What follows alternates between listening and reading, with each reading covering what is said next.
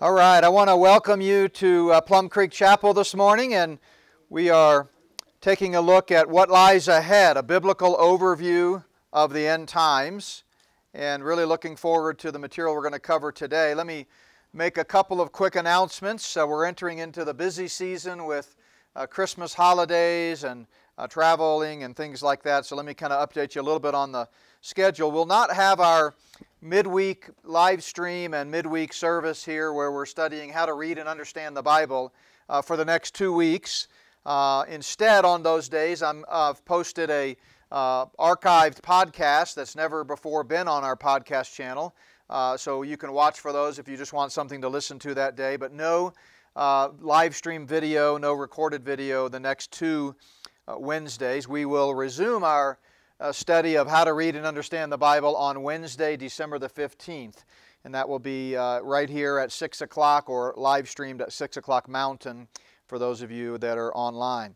I also want to remind you, if you haven't done so yet, to download the free Not by Works mobile app.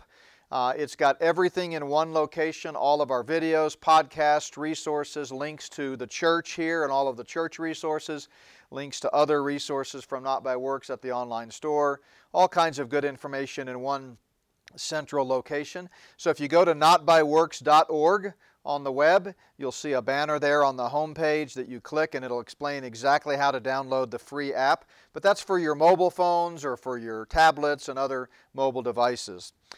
So then also, lastly, if you have not yet picked up a copy of What Lies Ahead, a biblical overview of the end times, the book, those are available on the table at the back, and also you can order those online at notbyworks.org. All right, well, we have been taking a look at the tribulation, and we've been here for quite some time because the Bible has a lot to say about this future 7-year period. You see it marked in yellow here on the screen. Obviously, the end times as a whole begins with the rapture and ends with the new heavens and the new earth. But there's a lot that takes place between those two events. And as you've heard me say many times, the end times constitute 16% of the Bible, unfulfilled prophecy. So I was talking to someone on the phone just this week about how, as you've heard me say, if you ignore a Bible prophecy, you're really only teaching and focusing on 84% of the Bible, roughly speaking. So we believe in teaching the whole counsel of God, and especially in times like these, we like to know what lies ahead. We want to know what the Bible says about future things, or what theologians call eschatology.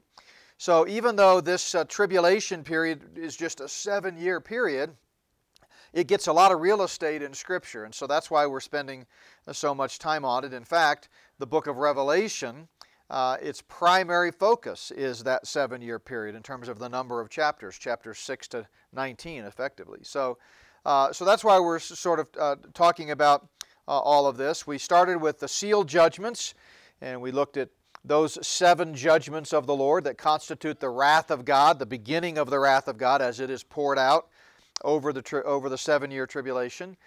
We began our look at the tribulation by looking at biblical terminology from the Old and New Testament. And if you recall, one of the frequent phrases that is used to describe this future 7-year period is the great day of the Lord's wrath, or the day of the Lord's wrath, or the wrath of the Lord, those types of things. And so these judgments that the book of Revelation describes, the seal judgments, the trumpet judgments, and the bowl judgments, comprise the wrath of God. And this is just the way God chose to reveal them in the Word of God and to pour them out on the earth. The seal judgments are 7 scrolls, each of them having a judgment of God that's being poured out on mankind. And when those seals are opened, that we read what the judgment is. And so the wrath of God for the sealed judgments involves the introduction of the Antichrist, him being granted authority to make war and conquer the earth. If you remember, the rider on the white horse goes out conquering and to conquer. That's the Antichrist. He then brings famine and ultimately the death of a quarter of the world's population that is on the earth at the time. Then we see those that are martyred crying out for revenge, which invokes God's wrath even more. and then we see earthquakes and cosmic disturbances. And then the seventh judgment opens up 7 more judgments, which we read about in Revelation 8 and 9. Unlike the seals, rather than being on a scroll and opened when the seal is broken, these judgments are announced with the sounding of a trumpet, and these are getting worse and worse as we go through the 7-year period. By the time the trumpet judgments occur, we're in the second half of the tribulation, and 1/3 of the earth is burned up, 1/3 of the sea turns to blood, 1/3 of fresh water is poisoned, 1/3 of the sun, moon, and stars are darkened. And then you have 3 very intense judgments of God that are called woes, the first, second, and third woe, which are the 5th, 6th, and 7th trumpet judgments. And this involves locusts invading the earth, special demons that kill another 1/3 of the world's population. And then you got the 7th trumpet sounding, which introduces the 7 bowl judgments, which we looked at last week. And the bowl judgments all take place at the very end of the tribulation. So if we go back to our chart here, you can see at the bottom of your screen a kind of a representation of when these judgments take place. So the seals begin at the beginning of the tribulation. The first seal is the unveiling of the Antichrist, which corresponds to Daniel 9:27. They kind of cover the first 3.5 years. They have a lasting effect and so forth, spread out. And then you get to the trumpet judgments, which are in the second half. And then the bowl judgments, even though on the chart it sort of makes it look like they cover the last half of the second half of the tribulation, they're really scrunched all together probably in the last day or two, maybe 3 days, 72 hours of the tribulation period, because all of these bowl judgments relate to the preparation for the final battle, the Battle of Armageddon, when Christ comes back to inaugurate the kingdom. So these involve ugly and painful sores. All sea life is destroyed. So you can see the totality of the devastation here, the comprehensive nature. All fresh water is destroyed. The world's climate is altered. And then there's an unusual darkness, which we talked about last week, often accompanies momentous occasions in God's divine plan of the ages, such as at the crucifixion. Then the Euphrates River dries up, and then we see the worst earthquake in the history of mankind, again paving the way for the armies of the Antichrist and Satan to come across and battle in the valley of Jehoshaphat there, the hills of Megiddo, for that final battle. And so God is sort of preparing the way like he did with the parting of the Red Sea, with the Egyptian soldiers to cross, but then they were flooded and defeated. So what I want to do today is I want to go back and pick up some of these interludes. So if you notice the blue text, this is an outline of the book of Revelation. And it's been a while since we've kind of walked through this. I've showed it frequently, but just to make sure, because I know we have people joining all the time online. The first chapter is the introduction of this final book of the Bible, and it's not only the final book canonically, it's also the final book written chronologically, and it introduces Christ. It is the revelation, singular, of Christ. The apocalypsis is the Greek word of Christ, the unveiling or the revelation of Christ. Then in chapters 2 and 3, we're dealing with literal letters from Christ to 7 literal first century historic churches. And he has some good things and bad things to say about them. And then we see sort of the introduction or the preparation for this 7-year tribulation that is going to constitute the main section of Revelation. And that's chapters 4 and 5, which is a theodicy, which is a justification for what's about to happen, what gives God the right to pour out his wrath on the earth. And so we see this beautiful section that we did look at in one of our previous sessions several weeks ago of the scene in heaven. The 24 elders are crying out, who is worthy to open the seal, and gathered around the throne. And then we hear that the Lamb, he is worthy because he was slain and his blood was shed. And so Christ then opens the seals of God's judgment, and we see that starting in chapter 6. And then the tribulation includes chapter 6, chapters 8 and 9, and chapters 15 and 16 related to the bowl judgments. But down here below, you see these little interludes, supplemental information. So you see along the timeline in blue, we jump from chapter 9 all the way to chapter 15. Now, we didn't look at chapter 15 last week. It's just 8 verses, and it's an introduction to the bowl judgments. And so I didn't take the time to go through that. But really, 15 and 16 together are the bowl judgments. But you don't see anything there in the timeline in blue from chapters 10 to 14. That's because if you look below, this involves these little interludes, these supplemental pictures and visions of things that relate to the end times but aren't necessarily in the flow of thought, almost like parentheticals, if you will. And so I want to go back and catch some of these. We've kind of looked at the seal, trumpet, and bowl judgments, and eventually we're going to get to the return of Christ, the millennium, and the eternal state, the kingdom age, which will be glorious time to look at all the characteristics when Christ comes back and makes all things new. But we've got a little more work to do, and I want to focus on some of these interludes. And I want to start with chapter 14, because it's kind of the prelude, if you will, to the final battle and the return of Christ. And there's a lot that is really of interest here in chapter 14. So if we go to chapter 14, what we see is that in chapter 13, to put it in the flow of thought of these interludes, in chapter 13 we read about the defeat of the forces of evil, and we read about the mark of the beast in chapter 13. And now John, in this vision, is given some information about the triumph of the forces of good. It's the opposite picture, if you will. It's a what's called a proleptic, meaning an anticipation or a looking ahead. So he hasn't walked us through the bowl judgments yet. We looked at them last week, but in John's book of Revelation, we haven't seen them yet. But he's basically skipping that for the moment to say, here's where we're headed.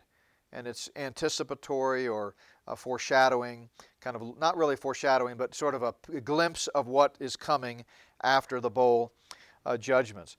So chapter 14 really answers two questions, as I understand it. It answers, what about those 144,000 Jewish witnesses and their followers who refused to take the mark of the beast? If you remember, back in chapter 7, you see it here again underneath. It's the first line here. After the seal judgments, the 144,000 were introduced. Now, they had already started their ministry. It's just it wasn't mentioned in chronological order. It's just an interlude. And so the book of Revelation introduces them in chapter 7.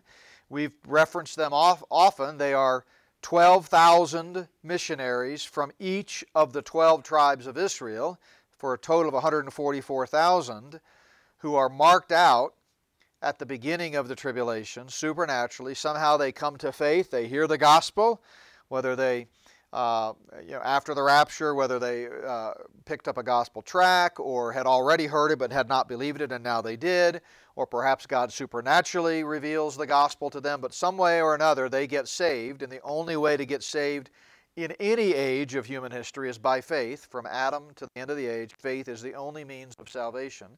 So they get saved, and then God seals them for protection with His name on their forehead, so that they can go about the earth sharing the gospel, bringing others to faith during this devastating, horrific time of the great day of the Lord's wrath.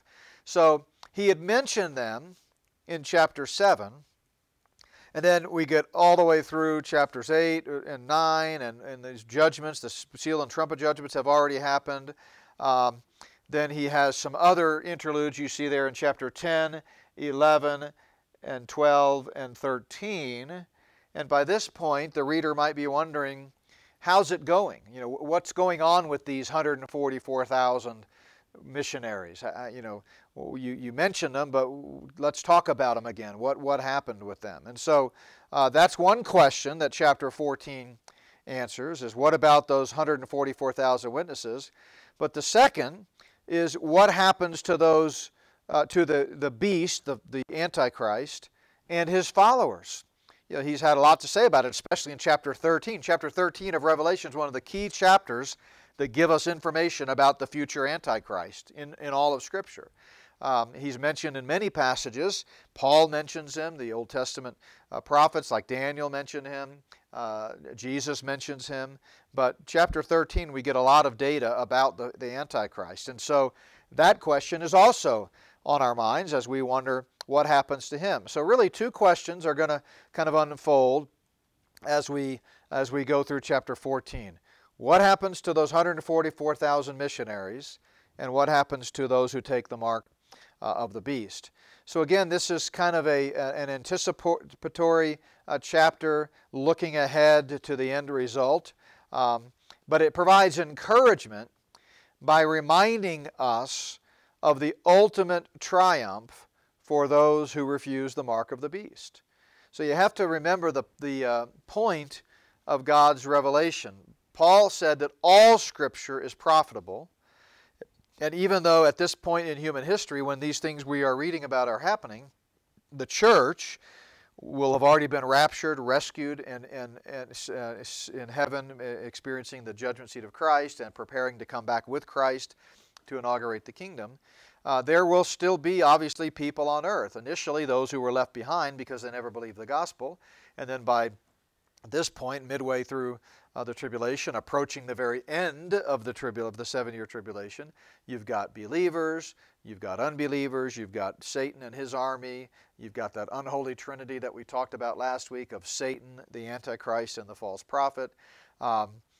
So the question is, for those that are alive at that time, they're going to be reading Scripture, and this is going to essentially be almost like a play-by-play. It's almost going to be like a transcript of what they're watching on the news and watching unfold in global events all around them. And so they might want to know, and certainly we want to know as we understand God's plan of the ages, what happens to the Antichrist and those things. So it's as if before getting to those final judgments, those intense, bold judgments that we looked at last week, God says, look, I know things are getting bad. The wrath of Satan through the beast is uncontrollable. The tyranny is almost unbearable, but hold on. Blessing awaits. Justice is coming. So in chapter 14, we see a series of sort of declarations, if you want to call them that, directed at certain groups of people or about certain groups of people. And the first thing we see is this reference, once again, to the 144,000, the only other time that it's mentioned in the book of Revelation. He introduced these missionaries in chapter 7. Now he comes back to them again in chapter 14 in verses 1 through 5. So we see verse 1, Then I looked, and behold, a Lamb standing on Mount Zion, and with him 144,000, having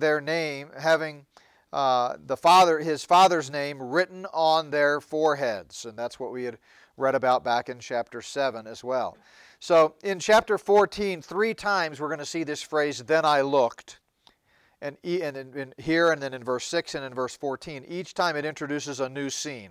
Again, this is proleptic. John is taken to heaven and seeing these visions, kind of looking ahead. It's not necessarily the chronological blow by blow that we were seeing with the seal, trumpet, and bowl judgments.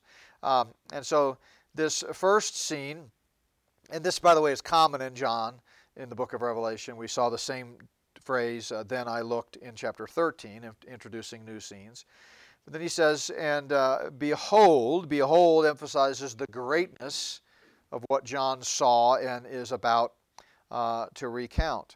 So first thing he sees is a lamb standing on Mount Zion. So this is a yet future time at the end of the Great Tribulation when Jesus Christ returns to the earth. His second coming doesn't actually take place here. It takes place in chapter 19 after the bowl judgments, but John is looking ahead and seeing it as if it had already happened. And he sees the Lamb standing on the earth on Mount Zion with the 144,000 Jewish evangelists that God had sealed back in Revelation chapter 7 before him. And he paints a vivid contrast between the Lamb standing and the dragon in chapter 12 pursuing, and the evil beasts of 13 rising up. And here's the Lamb standing there. And I heard a voice from heaven. An angelic choir sings out like the voice of many waters and like the voice of loud thunder. And I heard the sound of harpists playing their harps. They sang, as it were, a new song before the throne. A new song in the Old Testament was a song of praise to God for His specific new mercies in a particular instance and in response to His mighty acts of deliverance or provision or whatever it might be. A new song before the throne, before the four living creatures and the elders, and no one could learn the song except the 144,000 who were redeemed from the earth. And then we see three occurrences of the pronoun these, identifying how these 144,000 are worthy of special honor. Well, first, these 144,000 deserved special honor because they remained celibate during their 7-year ministry. They had not had physical relations with women. The nature of their calling and purpose at this pivotal time in human history was too great to be distracted by normal courtship and romance. Paul, if you recall, had said something similar to the Corinthians, encouraging them to remain unmarried because of the nature of the distressing times in which they lived, 1 Corinthians 7. But second, these 144,000 deserved special honor because they followed the Lamb faithfully during their lives. And this, of course, was extremely difficult given the time in which they lived, the tribulation. Remember, the 144,000 were sealed for protection, but that does not mean that they didn't face the same tensions and stress and temptations and things that other people did after they got saved during the tribulation. And then third, these 144,000 evangelists deserve special honor because they represent the first of many other Jewish believers who will enter the millennium as living believers. And I was talking to someone at the break about when different believers of different ages will be resurrected to enter the kingdom. And I have a chart in our chart book that talks about this, but we know from Daniel 12 and Isaiah 26 that at the second coming, any tribulation saints that died, any Old Testament saints that died, will all be resurrected to experience the kingdom. It doesn't mean they're going to reign with Christ or have the special privileges and position in the kingdom that the church has, the bride of Christ, but they will all be in the kingdom together. So again, if you go back here to what we're looking at here, it's right here at the end of the 7-year tribulation, and the 144,000 have been serving and sharing the gospel throughout this entire time. So then we go to verse 5, and in their mouth was found no deceit, for they are without fault before the throne of God. And I want to take a moment to kind of talk about this. The 144,000 being described as without fault were those who had not fallen prey to the greatest deception ever seen on earth. Remember what Jesus said in the Olivet Discourse. Multiple times he challenges the future generation that will be alive during the tribulation of Jews, is who he's talking to in particular, to be not deceived. In fact, the Olivet Discourse begins with that word, be not deceived. And we know Jesus says it will be the greatest time of deception in the history of the earth. But what else do we know? We know from 2 Timothy 3:13 that in the present age, the church age, deception is always getting worse and worse and worse. And so it follows from multiple passages that this final 7-year period, when the wrath of God is being poured out on the earth and just before the Messiah comes back and takes the throne, that we will see incredible deception. But these 144,000 are to be commended because they didn't fall prey. And just because they were sealed, remember, doesn't mean that they might not have been. They rejected the lies of the Antichrist. They rejected the mark of the beast. They didn't go around repeating the lies that have been pouring forth from the one world government leaders. Sound familiar? They didn't point to Romans 13 and say, we have to submit to the government no matter what. Point me to the nearest drive-through tattoo center where we can line up and get the government mark. No, they resisted the transhumanist agenda to build back better.